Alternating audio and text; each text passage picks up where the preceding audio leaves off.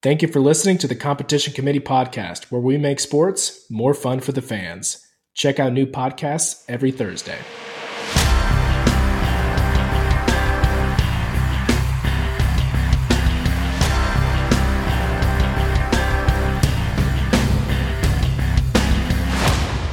Welcome inside the Competition Committee. I'm your host, Parker. Joining me, as always, is JJ. And in today's episode, we'll talk about Super Wildcard Weekend and the latest NFL coaching news. We'll play a game of high leverage true or false. We'll propose a rule change for another NFL wildcard team. We will then read off an email from one of our favorite listeners. And then to wrap up the show, we'll give out our bold predictions. Before we begin, of course, we'll bring in our third committee chair, Campbell. And Campbell, I heard the Atlanta Falcons have interviewed Bill Belichick. First off, don't you think Bill interviewed the Falcons? And second, do you think Bill brought up the 28-3 blown lead in the Super Bowl during the interview? Yeah. Actually, I think that's kind of how the interview went. I think Bill said, hey, is this in the past? Can we bury the hatchet? And then Arthur Blank probably said, I don't know. Can we? And then they probably just stared at each other, and Bill says, I don't need you guys. I'm going to San Diego where it's warmer. So I think that's where that's going to go. He's going to go to San Diego and retire because there's no NFL team there.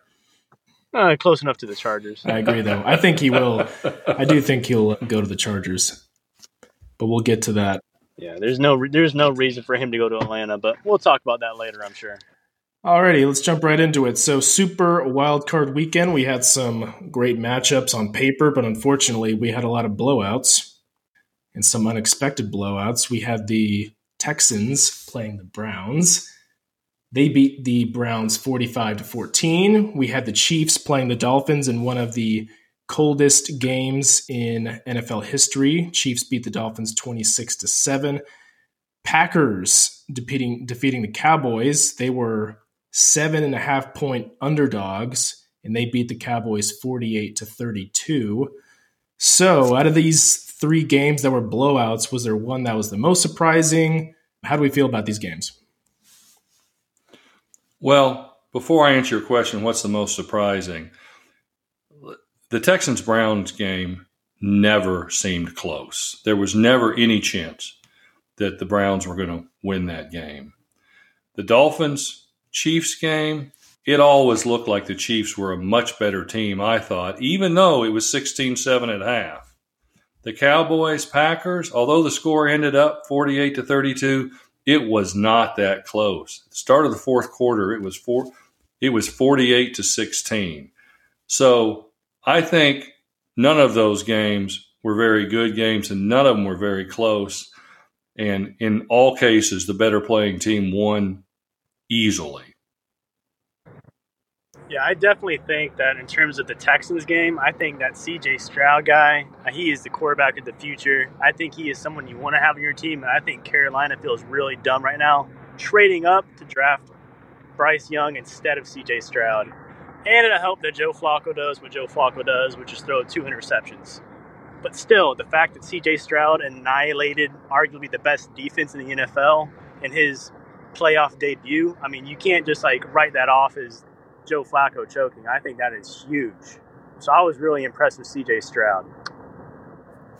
I think what we have to talk about the coverage of this as well. I said last week that the Peacock game, the Saturday night game, Chiefs and Dolphins, would get the lowest ratings. Turns out I was wrong. They got 23 million viewers. Now, for comparison, that's 23 million on Saturday night. Sunday night, the Packers-Cowboys got 40 million. So I thought, okay, maybe the Chiefs-Dolphins still got the lowest, but they didn't. Monday night, the Bucs-Eagles only got 14.5 million. So the Peacock coverage or the Peacock game got more viewers than the ESPN game, which surprised me a little bit. But I still want to talk more about this Peacock coverage. So, Parker, you said 55-year-old men were going to be calling their kids, asking for how to watch this game. I turn on Peacock, which I own, which I've had for more than a year, and I go to watch the game, and I get a kitten looking back up at me saying, sorry, something's wrong. It happened about 4 times. I could watch the Spanish language broadcast. The only way I was able to watch it until halftime on my computer was to watch it on my phone and project it up to my television. So Peacock had problems. They were not ready for 23 million viewers.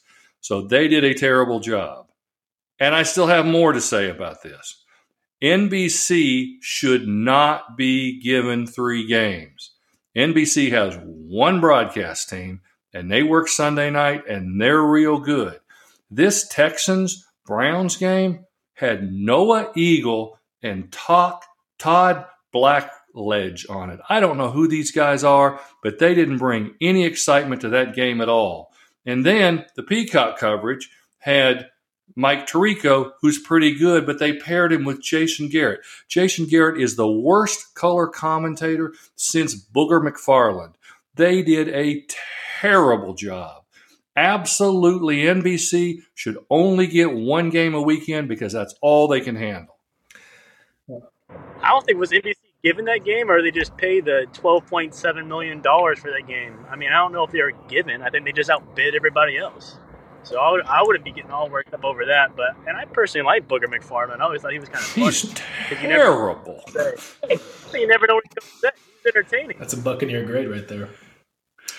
My thoughts on the matter, I really don't care who has the games.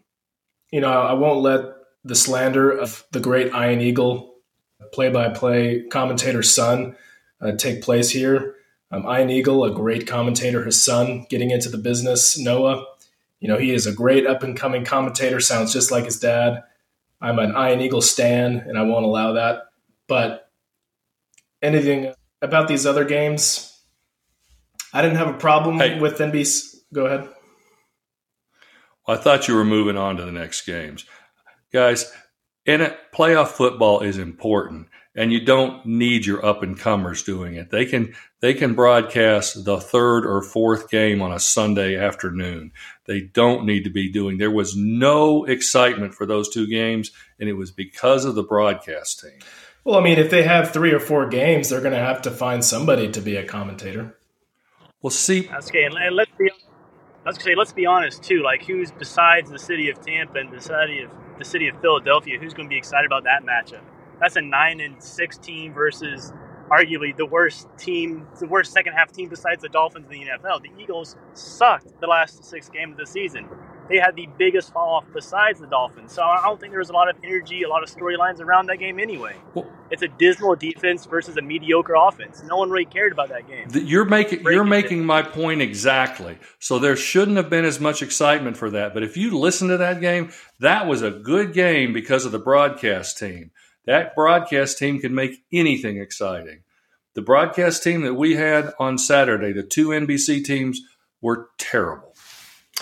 Alrighty, let's move on here.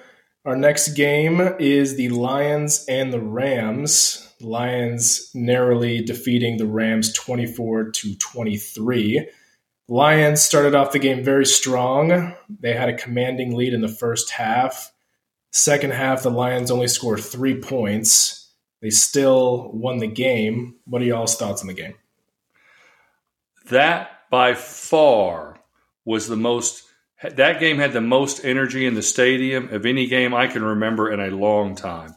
Those Detroit fans were so fired up. That was so much fun to watch. That's an example of an exciting game broadcast by a good team. All right. Yeah, I personally didn't watch that game, so I really don't have that much to say. I can't remember what my excuse was. I think I was working that day or that whatever it was, but I'm really pumped. I love the idea of Detroit advancing and moving forward, and I think they have a good shot of getting to the Super Bowl, and I think, personally, Detroit should be considered the new America's team. Out with the Cowboys, in with Detroit. That's really all I have to say. And I like Dan Campbell because, come on, what else is there to say? I like it. Hey, and Dan Campbell got to be a smart coach. At the end of that game, when they had to run out the clock, so you know what most coaches do when they have to run out the clock. They just hand the ball off 3 times, don't get a first down, and have to punt it away. He didn't do that. On second down, he let his quarterback throw it for a first down, And then the second time they had to get a first down, they did the same thing. He wasn't afraid to throw it at the end of the game. He looked smart. The team looked smart. The team won well. There you go. Next game is the Steelers and the Bills. I didn't watch a lot of this game, but I was expecting to see a lot more snow and weather on the field. It seems like the Buffalo Bills staff and the fans did a good job cleaning up the stadium, but any thoughts on this game? Well, I watched all the games. So, yeah, I have thoughts on this. So the final score, 32-17, feels like a blow. But this was a statistically even game. If you go back and look at all the stats, time of possession, number of first downs, everything was equal except for one thing. Steelers had 2 turnovers and the Bills had none. There's your 14-point difference right there. And unfortunate, but you could see that the Steelers aren't a real good team, but they're a well-coached team. Tomlin. Yeah, I guess I thought that game. I watched the majority of that game. Like JJ saying, the stats are even, but to me that game seemed over at the half, even though you could argue that was when the Steelers were in it. But to me, it just kind of felt like a boring game. I'm with Parker. I wanted to see some snow on the field. I didn't have a whole lot of takeaways from that game. Well, that was 21-0 early on, and the Steelers fought their way back. So they had a big hill to climb because of those 2 turnovers. Yeah, Mason Rudolph ain't the guy to come back from that type of deficit. Next up, we have Eagles versus the Bucs. A lot of people believe that the Eagles weren't playing their best football, but we're still going to take care of the Bucs in easy fashion. I will say, as a lifelong Bucs fan, whenever the Bucs play the Eagles at home, it's usually 50-50 fans for the Eagles and Bucs. I didn't see many Eagles fans. There's obviously some that were there, but that crowd was crazy, hyped up for the game. I didn't see a lot of Eagles fans, which was good to watch or good to see. But the Bucs just kicked their butts. I mean, the Eagles are just an absolute shambles. Matt Patricia doing a terrible job on defense. The offense for the Eagles is in shambles. I mean, this team is a shadow of itself from the first half of the season. I don't know what's going on, but, I mean, it's good for the Bucs. I mean, the first half was an absolute domination by the offense. Kind of dwindled there at the end, but the score at the end of the first half was 16-9. The Eagles were still in it. This game didn't become a blowout until the second half. Although I acknowledge the Bucs were playing much, much better, but the Eagles managed to stay in it. Yeah, it was unfortunate what happened. If you don't have a rooting interest, it's unfortunate that it just became a blowout in the second half. But again, 16-9 is 1 touchdown down. So all I watched of that game was the first quarter, and I felt like confidently when I turned off the TV after the first quarter. I was very confident the Bucs were winning that game. They looked better. Baker looks peak form right now. Happy for him. Happy for that whole organization. And I think the Eagles, they're on their way to a whole rebuild. And lucky for Jalen Hurts, he got $250 million no matter what. So good for him, I guess. But I think Sirianni's out. I think LaFleur is out. That was their biggest problem, was hiring that joker. But who knows? All right. Next up, you think they're going to fire you think they're going to fire a coach the year after he went to the Super Bowl? Yeah, they did it with the previous coach. That's a good point. The Eagles are notorious for getting off their head coaches early. Alrighty, so usually the Monday after the NFL season is over, it's called Black Monday. It's a lot of coaching changes, coaches resigning, coaches getting fired and whatnot. It seems like we bring this up every week just because we keep getting more and more coaches changing. So we do have an update on how many coaches were fired now. Because it lasted more than one day, we're calling it Black Week, coined by none other than JJ. Thank you, JJ. So, JJ, who else was fired that we haven't covered yet? Well, we're not certain who was fired and who just retired. So, I mean, do you think Bill Belichick was fired? I think he was told he doesn't have a job, but I don't know that you'd call it fired. Told to resign? I've asked a lot of people to do that. Yeah, so to me, that kind of just goes a mutual parting of ways. Kind of feel like probably both parties at the end of that realized that they needed something different. And out of respect for each other, they probably did it cordially. I don't think he was fired.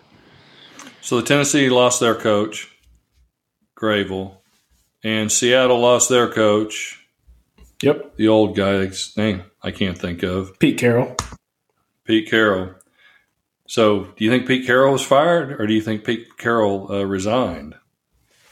After Pete Carroll's last game, during his exit press conference, he indicated that he was still ready to coach. He didn't really indicate he was ready to step down. So I believe he was probably fired. Yes, I thought I saw the report. I saw it didn't really seem like that was a mutual parting of ways. It more seemed like he just kind of got the boot, which really surprised me. That's a really accomplished coach, and I thought Seattle had a pretty decent season, all things considered. So that one really surprised me. Yeah, you would think that they overperformed this year, higher than expected, I would have thought. So let me just run down the list real quick. Atlanta Falcons, Arthur Smith. Carolina Panthers, Frank Wright. Las Vegas Raiders, Josh McDaniels. Chargers, Brandon Staley. Patriots, Bill Belichick. Seahawks, Pete Carroll. Titans, Mike Vrabel. Commanders, Ron Rivera. Hey, you forgot the fifth highest salary for players in all of football is the Alabama Crimson Tide, and they lost their coach. So there's another professional team that lost their coach. Yep.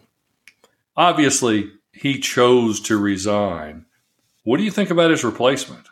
I don't know much about him. All I know is that he wins a lot. He's done a good job at Washington. I believe that was the school that he's from. He hasn't lost many games, and I'm sure that excites the Alabama fan base, but it's impossible to fill those type of shoes. Yeah, I said if I was him, I don't know. I mean, I know it's a good job on paper, but I'm not sure I'd want to fill or try to fill that void that he's leaving. That seems almost like an impossible job with a really spoiled fan base. So I kind of feel bad for the guy in a way, because especially with the way the college football has changed past couple of years with the portal and NIL, I just feel like, I think 12 guys actually declared for the portal from Bama after the end of the season. So I don't know. It seems like it's going to be a really, really hard spot for him. But again, making a lot of money, and it's a historically really sound organization. So I guess we'll see what he can do with it. Somebody had to follow Bear Bryant, and now somebody has to follow Nick Saban. And I bet it does not go well for him. I mean, the truth is, if he loses 3 games, they're going to call it a terrible year. Yep. That's pretty tough position to be in. Well, as we are recording this, we have some late breaking news. Breaking news. The Atlanta Falcons are trying to make a splash here in the NFL head coaching market. At first, they interviewed Bill Belichick, and now, as of 10 minutes ago, they have concluded an interview with Jim Harbaugh. So they are definitely trying to make a splash. As a Bucs fan, if they hired any of those 2 people, I would be very worried. But just breaking news, Jim Harbaugh interviewing with the Atlanta Falcons. Why do you think Jim Harbaugh would want to go to the Atlanta Falcons? Aren't there better NFL jobs out there? Yes, but also, what an easier way to get into the playoffs. I mean, do you really want to go in the AFC and be in a division with Mahomes if you take the Chargers job? Or do you want to go to the NFC South and play teams like the Panthers, Saints, and the Bucs? Yeah, that's a good point. All you got to do is make the playoffs, and anything can happen. Yep. Alrighty, our last quick hitter. JJ, you want to set this one up? I guess I do, because I know both of you boys do not like this topic, so I'll set it up. So we've got 8 openings in the NFL, I guess 7 now, because one just got filled. So here's the question. How many black head coaches should there be in the NFL? And before you boys go crazy, there are 2 schools of thought. I think our more progressive liberal friends believe that black head coaches are very much underrepresented. And the argument they make is 56% NFL players are black, so about 56% of NFL head coaches should be black. There is another school of thought, and that is 14% of the U.S. population is black, so somewhere around 14% of head coaches in the NFL should be black. That would be a reasonable thing. Now, tell me why you guys don't even like the topic. You or me, Campbell? I mean, I guess I can start. I don't know. It just almost seems kind of like even a silly topic that it's something that's still being discussed. I feel like it should honestly, I feel like it should be regardless of race, ethnicity, anything like that. It's if you're qualified for the job, and that should kind of be the only determinant.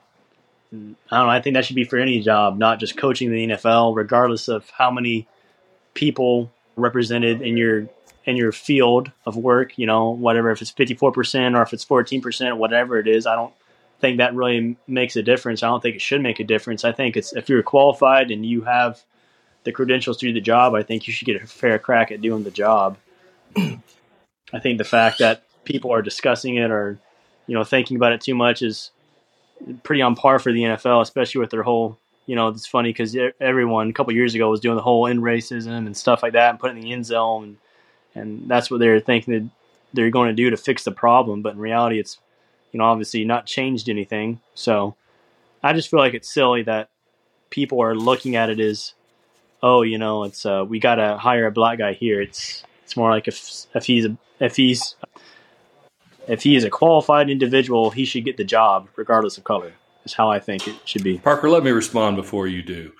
Campbell, you're exactly right. If there were a test you could take and whoever scores highest on the test is the most qualified head coach, then I agree 1,000,000%.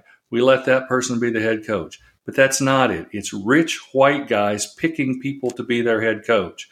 And rich white guys like white guys better than they like black guys. It's simply true. Their friends are white guys. The people they hang out with are white guys. So there can be a situation where there's an inequity that you need to try to resolve somehow. And the NFL does have plans. They have this requirement that you interview a certain number of minorities in an attempt to get the level where they think it should be. But old, rich white guys like white guys and will pick them more often than not to be their coaches. I'm just trying to put myself in their shoes. And I would think it's insulting that I'm going for a job interview and I look around the room and I see other applicants. And if I'm the only black guy, it's like, well, I'm only here because of the Rooney Rule. So, they don't really want to interview me. It's just because they're forced to from the NFL. And, I disagree with Campbell in the fact that it should be about their qualifications. But the head coach of the Tampa Bay Buccaneers is Todd Bowles. And he was asked this similar question in the middle of the season because he was going against Mike Tomlin. And they asked him a question about, are you excited to coach against another black NFL coach? And he just got really annoyed. He's like, why does it matter to you guys what the color of our skin is? Why can't you guys just consider us an American just like anybody else? The moment that the media stops talking about it is the moment that all of us can come together as just one people, regardless of race. I know I butchered that quote, but he said something similar to that. And I agree. I mean, I didn't get the job because I'm white. You didn't get the job because you're black. You got the job because you're, qualified for the job. And, if it's about representation, we need to see more Asian people as head coaches or Indian people. I mean, I don't know. We just need to stop talking about, it's about who can do the job. It's not about the color of their skin. Well, I wish I had exact examples of this, but I've heard that this happens. What happens with the Rooney Rule is the black guy gets in the room and gets to interview with the people at the Eagles. He doesn't get the job at the Eagles, but some of those guys go to the next team, and when it's time to hire another head coach, they say, hey, we interviewed this guy, and he was pretty good. Let's talk to him. And that gets black coaches hired. So I don't think coaches get their feelings hurt because they get in a room and get to try to sell themselves for whatever reason they get in that room. I think you guys are living in a world where you think people do the best and don't look at the color of skin when in fact they do look at the color of skin. Okay. We're probably not going to agree on this. Yeah, I don't know. I guess what we're saying, or I guess what my solution would be, is we probably need more black owners then. We need to get all these rich, white, generational, do nothing about it owners out and maybe get some new ownership in. I know that's a lot easier said than done, but if that's really the case, I don't know. If the NFL was going to put their money where their mouth is, I feel like that would be a great first step. But again, a lot easier said than done. I guess I do want to say one thing. I think you'll know you're doing a pretty good job if the number of coaches reflects the population in the country. So right now, we now have 4 black head coaches in the NFL. That's 12.5% of the coaches are black. The black population is about 14%. So I actually think the NFL is right where they should be. So I don't think they have a problem right now. I would disagree with those people that think you need to have 56% of them. Would you agree with the rule that if 95% of the head coaches were black, would you agree for a rule for them to have it for white people? Well, 56% of NFL players are black, and I am not pushing for a rule that more white people should be allowed to play in the NFL. So I guess my point is there is oppressed minorities who are historically oppressed in the United States need some catching up to do. White people like myself do not. Okay, so you would not agree to having that type of rule? No. Okay, got it. All right. We will take a brief break, and we come back. We'll play high leverage, true or false.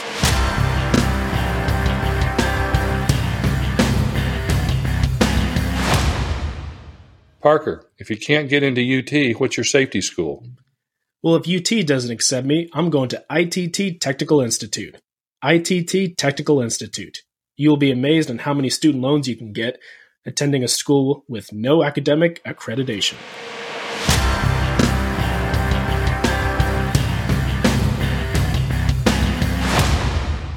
We're back for a game of high leverage, true or false.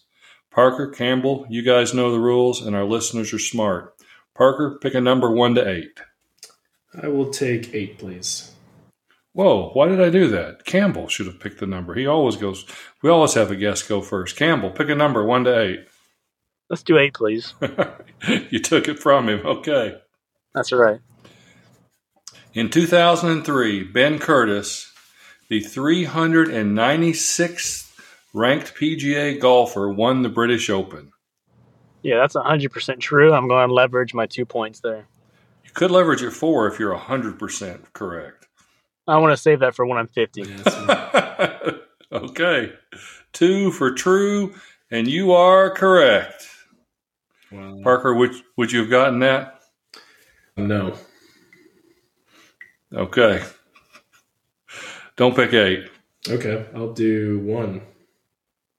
1. Wade Boggs, following a Hebrew tradition, only ate chicken on all game days. True or false? That is true. That is definitely true, and I'm going to leverage it a 4. And you are correct. You said it like a man that knew that. Yes. It's on 1. Don't pick 1 or 8. I'll pick number 3, please. Number 3. Good number. A table tennis ball can travel 105 miles an hour when struck by a professional player. True or false? False. False. It's faster. 3 points. You are incorrect. 105 is the high speed for a ping pong ball. Well, they haven't seen me hit one. I guess they don't like the word ping pong. They prefer table tennis. Okay. Semantic. Parker, pick 2, 4, 5, 6, or 7. I'll pick 6, please. Number 6. Hunting is the most popular participation sport in the United States. True or false?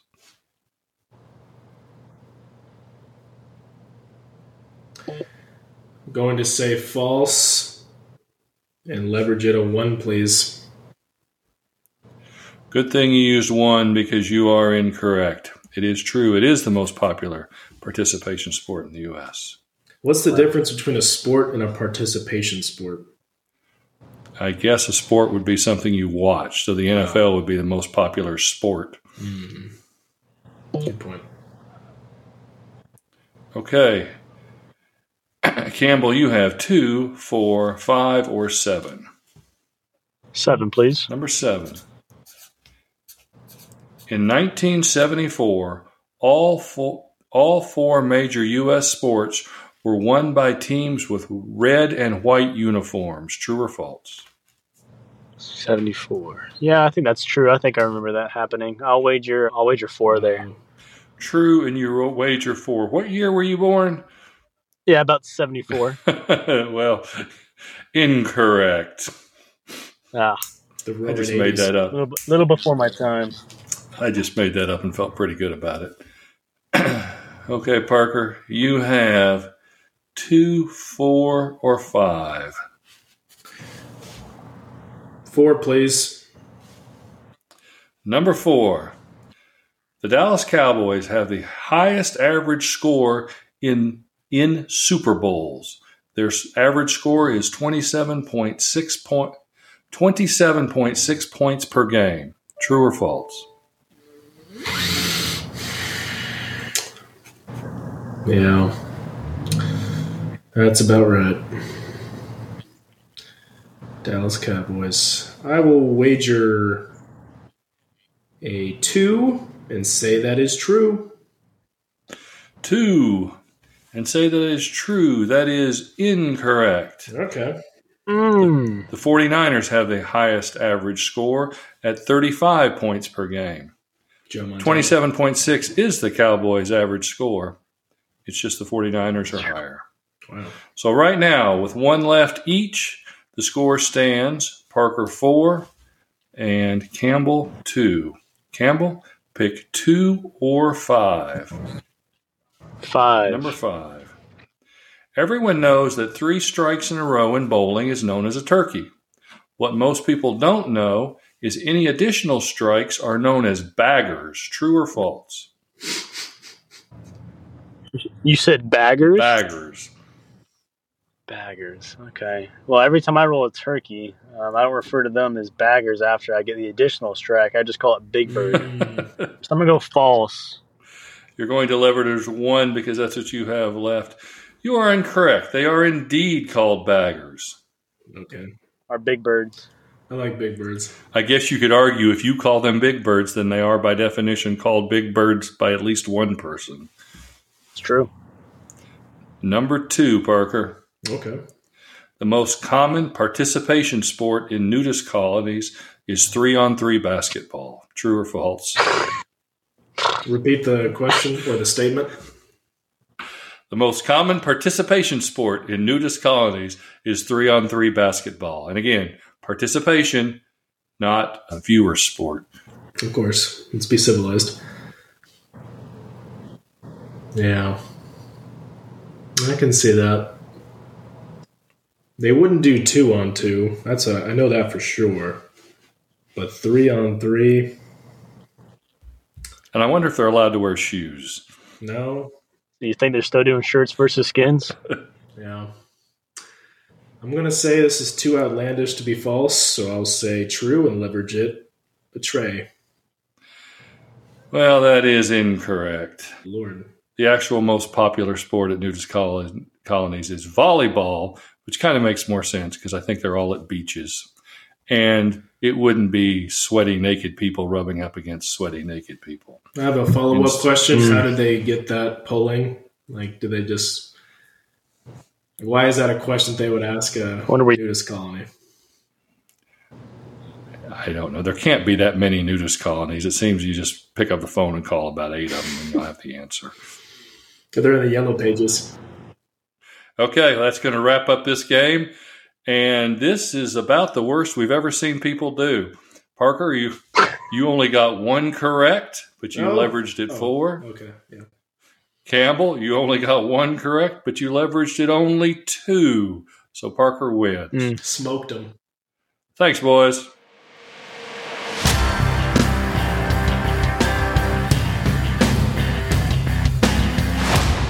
Parker, what's the name of that home improvement store in Salt Lake City owned by Bill Hendrickson? It's Home Plus. Home Plus, where customer service is merely a suggestion.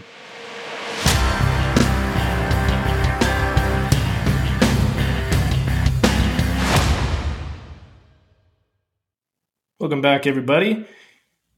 We are going to be looking at a proposed rule change.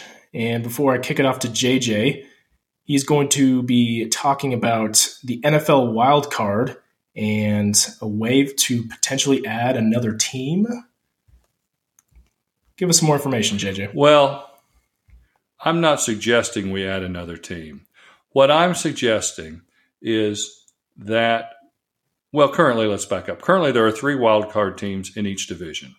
This year, the wildcard team Each conference. in the AFC was conference, yes.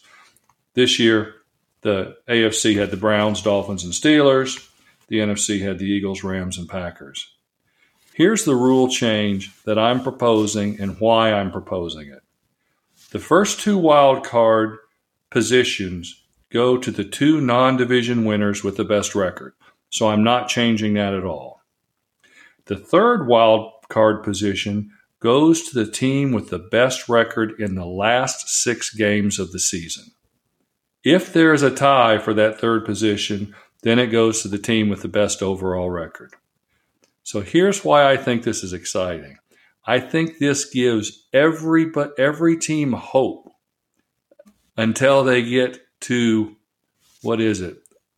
after they've played their 11th game, no matter what their record is, they still have a chance to make it to the NFL playoffs. So the cities still remain interested. Teams have every incentive to get on a hot streak. If you remember last year, the Lions were on a hot streak at the end of the year, but they didn't make the playoffs. It would have been fun to see what the Lions could have done in the playoffs. So if we had this rule change, let me tell you what it would look like this year. So this year, the best in the AFC, the best record, let me back up. We're talking about the division winners still become the division winners, so they're not in consideration. The best last 6 games belonged to the Cleveland Browns, who were 5-1, and the Denver Broncos, who were 5-1. The Pittsburgh Steelers were 4-2. So with my new rule change, the Pittsburgh Steelers would not have made the playoffs, but instead the Denver Broncos would have made the playoffs. Even though they were 8-9, they would have made the playoffs because they had a 5-1 record at the end of the year. Oddly enough, they were red hot at the end of the year. And what would have been interesting is, would Sean Payton have kept their quarterback, Russell Wilson, the guy whose name would they have kept him in an effort to get that last playoff spot? In the NFC, we actually wouldn't have had a change. The Green Bay Packers were 4-2 in their last 6 games, but so were the New York Giants 4-2. However, because we had 2 teams that tied at 4-2, the Green Bay Packers would have gotten that last spot and still been in the playoffs. So what do you think about my idea of changing the third wild card position to something different? So let me get this straight, and you might have explained this. So if the first wild card team also has the best record for the final 6 weeks, it would just fall at like the regular wild card seeding? Yes. So the first 2 wild card positions are taken by the teams with the best record. Now you look at all the teams that have all the teams that are left. Okay. So essentially, positions seed 1 through 6 has been determined now. And now you're looking at position 7. So you look at all the teams that are left and who has the best record in the last 6 games. Yeah, I mean, I guess I don't know, I'm a visual guy, so I'm having a hard time fully comprehending what you're saying. I need to see one of these brackets to break it down. But it seems like to me, and maybe I'm understanding it wrong, it seems like that if that was the case, then I would probably just rest everybody the first 7 games of the season and then just try really hard the last 6 and just keep a healthy roster. So I don't know. It just seems like it takes the whole season out of it. You're just essentially playing a 6-game season. No, 6 teams are vying for playoff spots in the traditional way. It's only that last 7th position, and nobody would risk their entire chance to make the playoffs hoping that they could make it in on the last 6 games. So again, but the Jets would. Now I've shared my screen so you can see it. The listeners can't. But those first 6 positions, the Ravens, Bills, Chiefs, Texans, Browns, Dolphins, nothing changes. It only becomes for that 7th position who gets it. And I'm saying instead of having the best record, it's the team with the best record in the last 6 weeks. But in this scenario, I personally don't think the Broncos deserve to be in the playoffs. I mean, they were absolutely horrid most of the NFL season. I mean, they did well those final 6 weeks, but they shouldn't be rewarded for having a terrible beginning of their season. And just because they played well they're not being rewarded for having a terrible first half. They're just not being punished for it. I would argue that none of the wildcard teams deserve to be in the playoffs at all. The wildcard teams are extra spots, so we can allot them however we want to allot them. The division winners are the only people that deserve to be in the playoffs. Everybody else gets in because the NFL lets them in. I'm just saying let's let that third team get in for a different reason. Okay. Do you think it would dilute the significance of having the best teams in the NFL in the playoffs? Okay. So this year might not be a good year to say it, but you're saying the team that would get eliminated is the Pittsburgh Steelers. Pittsburgh Steelers are not the best team in the NFL. What was their seeding? Number 7. I would argue that they're the 7th best in that conference. I mean, they play in a super tough division. I think 3 out of the 4 teams in that division had positive records, and the team that didn't have a positive record was the Bengals, when they usually do with Joe Burrow. But I mean, I digress. But I mean, I don't hate this idea. You made the argument last week that the Steelers weren't any good and that they fell into the playoffs. Your words. Right. I think that's the thing with football is it's kind of the joke, right? It's any given Sunday football can happen. And I think the more teams we allow to let football happen, the more anomalies, so to speak, we'll see. And maybe the Texans aren't an anomaly. Maybe they are really that good. I mean, I was just saying earlier how much I love CJ Stroud. But I just feel like if we start letting anybody in, you could just have football happen. And then all of a sudden maybe the Steelers do make a run at the end of the season and somehow make it to the Super Bowl. And it's, how did this happen? How do we let them get here? Or the same thing with the Broncos. And then I think the NFL is not going like this, because then you're going to have Steelers-Broncos Super Bowl, and who's going to watch that? But I think it's a fun. I'm with Parker. I don't hate this idea. I just think that it has a lot of kinks that would have to get ironed out, and I don't think the NFL would ever go for it for that reason I just mentioned, because you're going to have more football happening and more anomalous Super Bowls and championship games and playoff matchups. You think it would be uneven matchups? Is that what you're saying? I'm not even saying uneven. I'm just saying that you'll have not optimal teams playing in bigger games. Instead of having, Chiefs Bills, you're going to have Cleveland Texans for the AFC Championship game, or you're going to have Cleveland and Steelers. And again, it's like, these might be kind of funny, like, haha, that'd be such a funny game to watch, but it's like you don't actually want to sit there and watch that for 3 hours. I'd rather watch Patrick Mahomes and Joe Burrow just arm punching it down the field for 3 hours. Let's vote on it. I'll go first. What do you get? I don't think it's a great idea. I'm going to give it a 6. 6? Campbell, what about you? I'm really sad because this is actually an idea I would love to give a 7. Like this is the most optimal 7.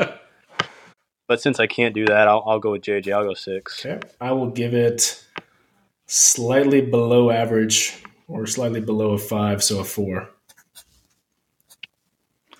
Well, that's going to average us out at 5.3, so it's not going anywhere. Sometimes these ideas are hard to come up with. All right, folks, we're going to take another last break. When we come back, we're going to dig into the email bag with one of our favorite listeners and the most creative email sender, Ellis. Stay tuned.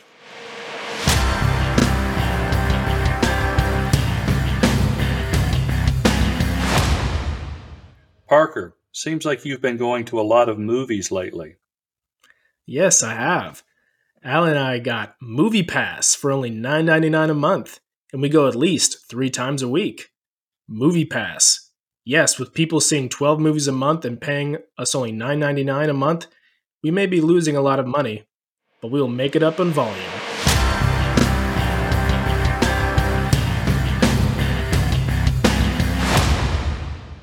Okay, Mr. Ellis has sent us an email. Mr. Parker, my gas station has a deal that every 6th Coke I get is free. Pretty good. But it does suggest the question that is so difficult to answer.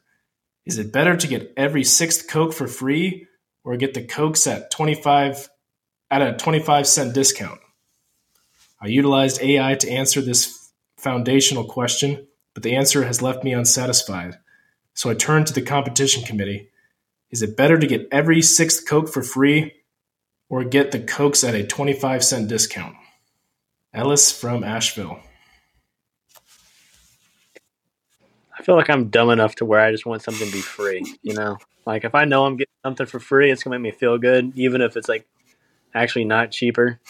They're getting something 25% off or 25 cents cheaper every time. So I'm a good old-fashioned dumb American. Give me the free one. Well, let me tell you how I'm done. In my head, the way I view things is if I can give somebody a dollar bill and get something, it costs $1. If I have to give them $2 and to get something, it costs $2. So if I could get the Coke for 90 cents or less, so after taxes, I can get it for $1, I'd rather have the discount because that means all the Cokes I buy cost $1.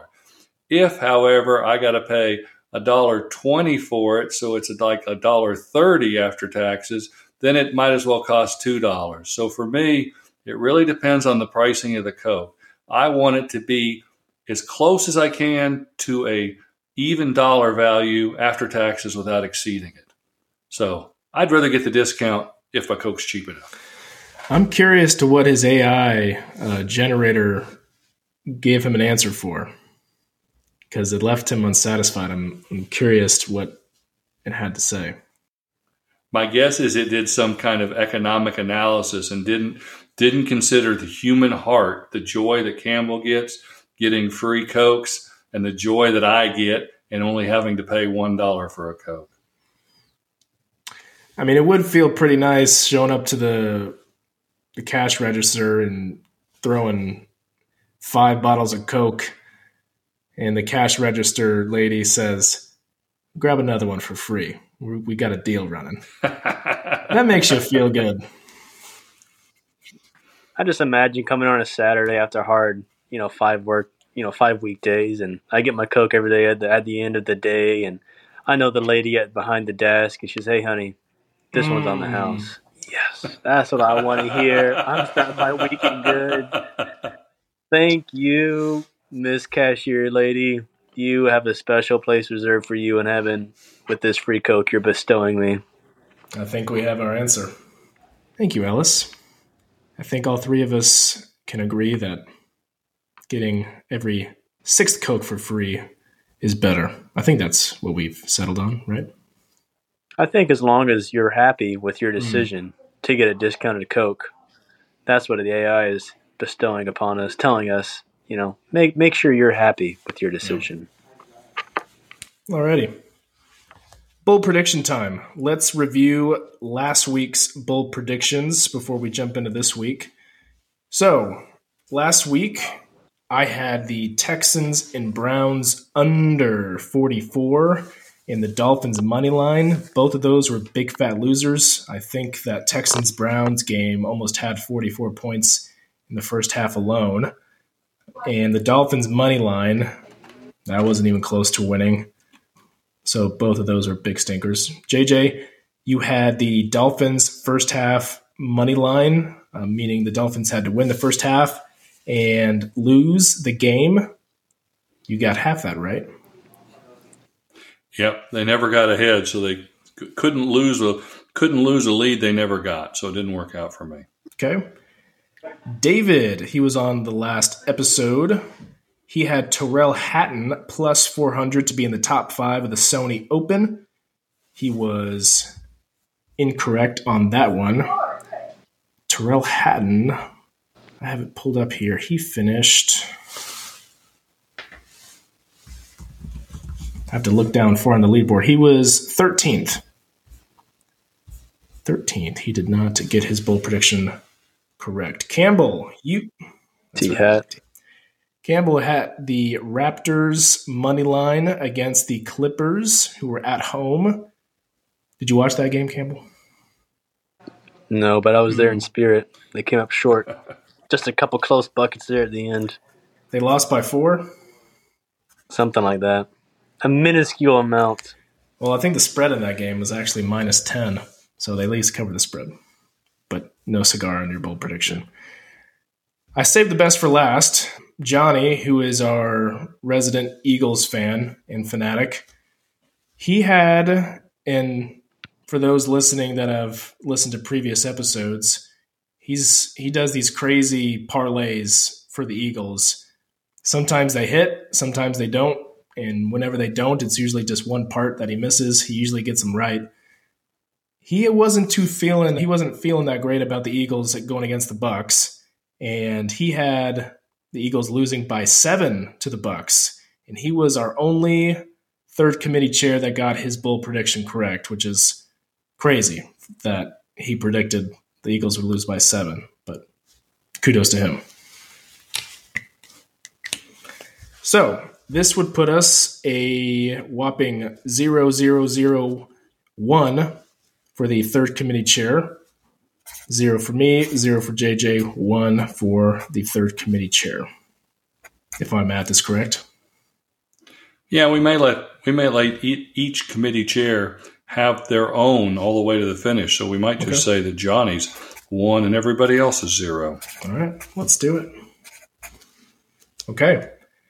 We got to get back on track. We cannot let Johnny hold this lead here. Campbell, what is your bold prediction?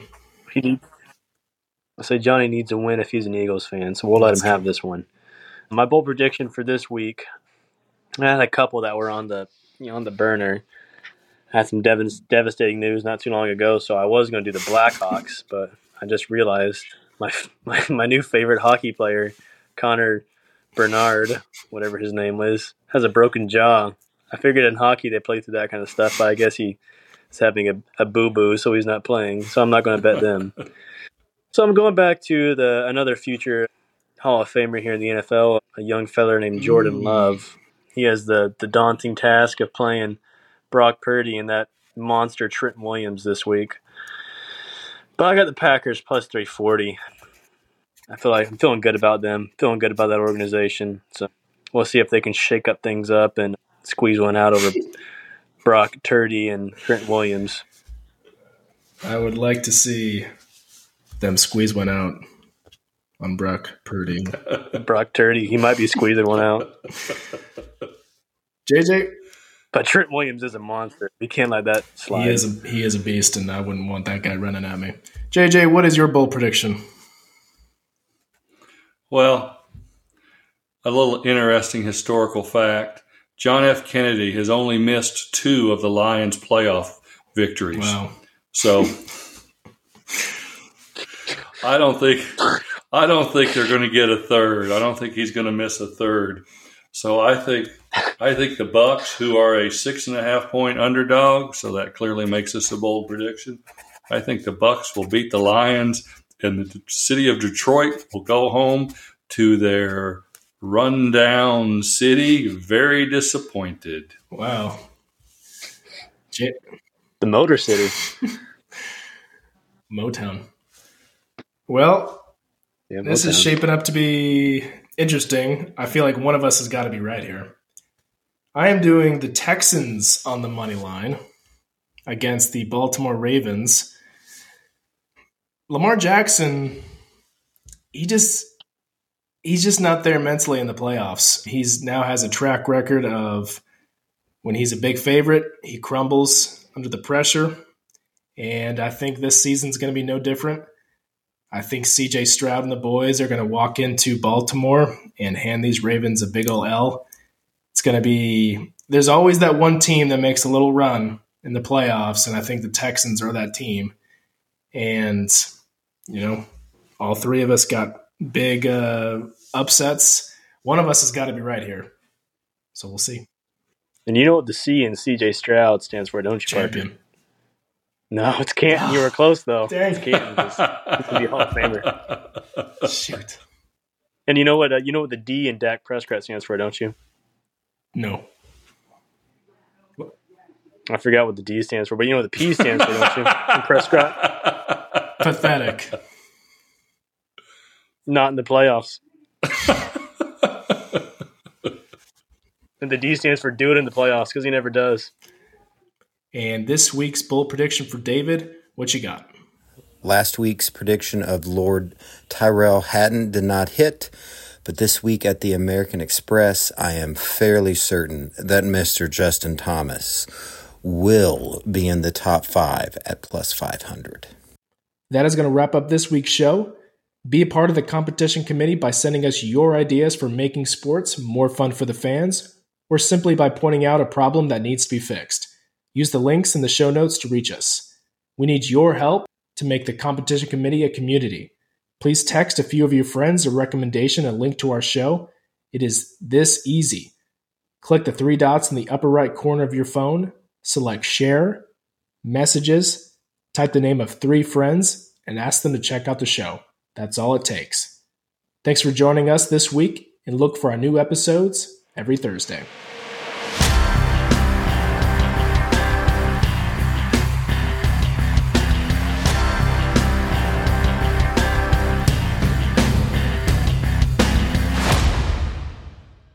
Why, it's a hickory daiquiri, Doc.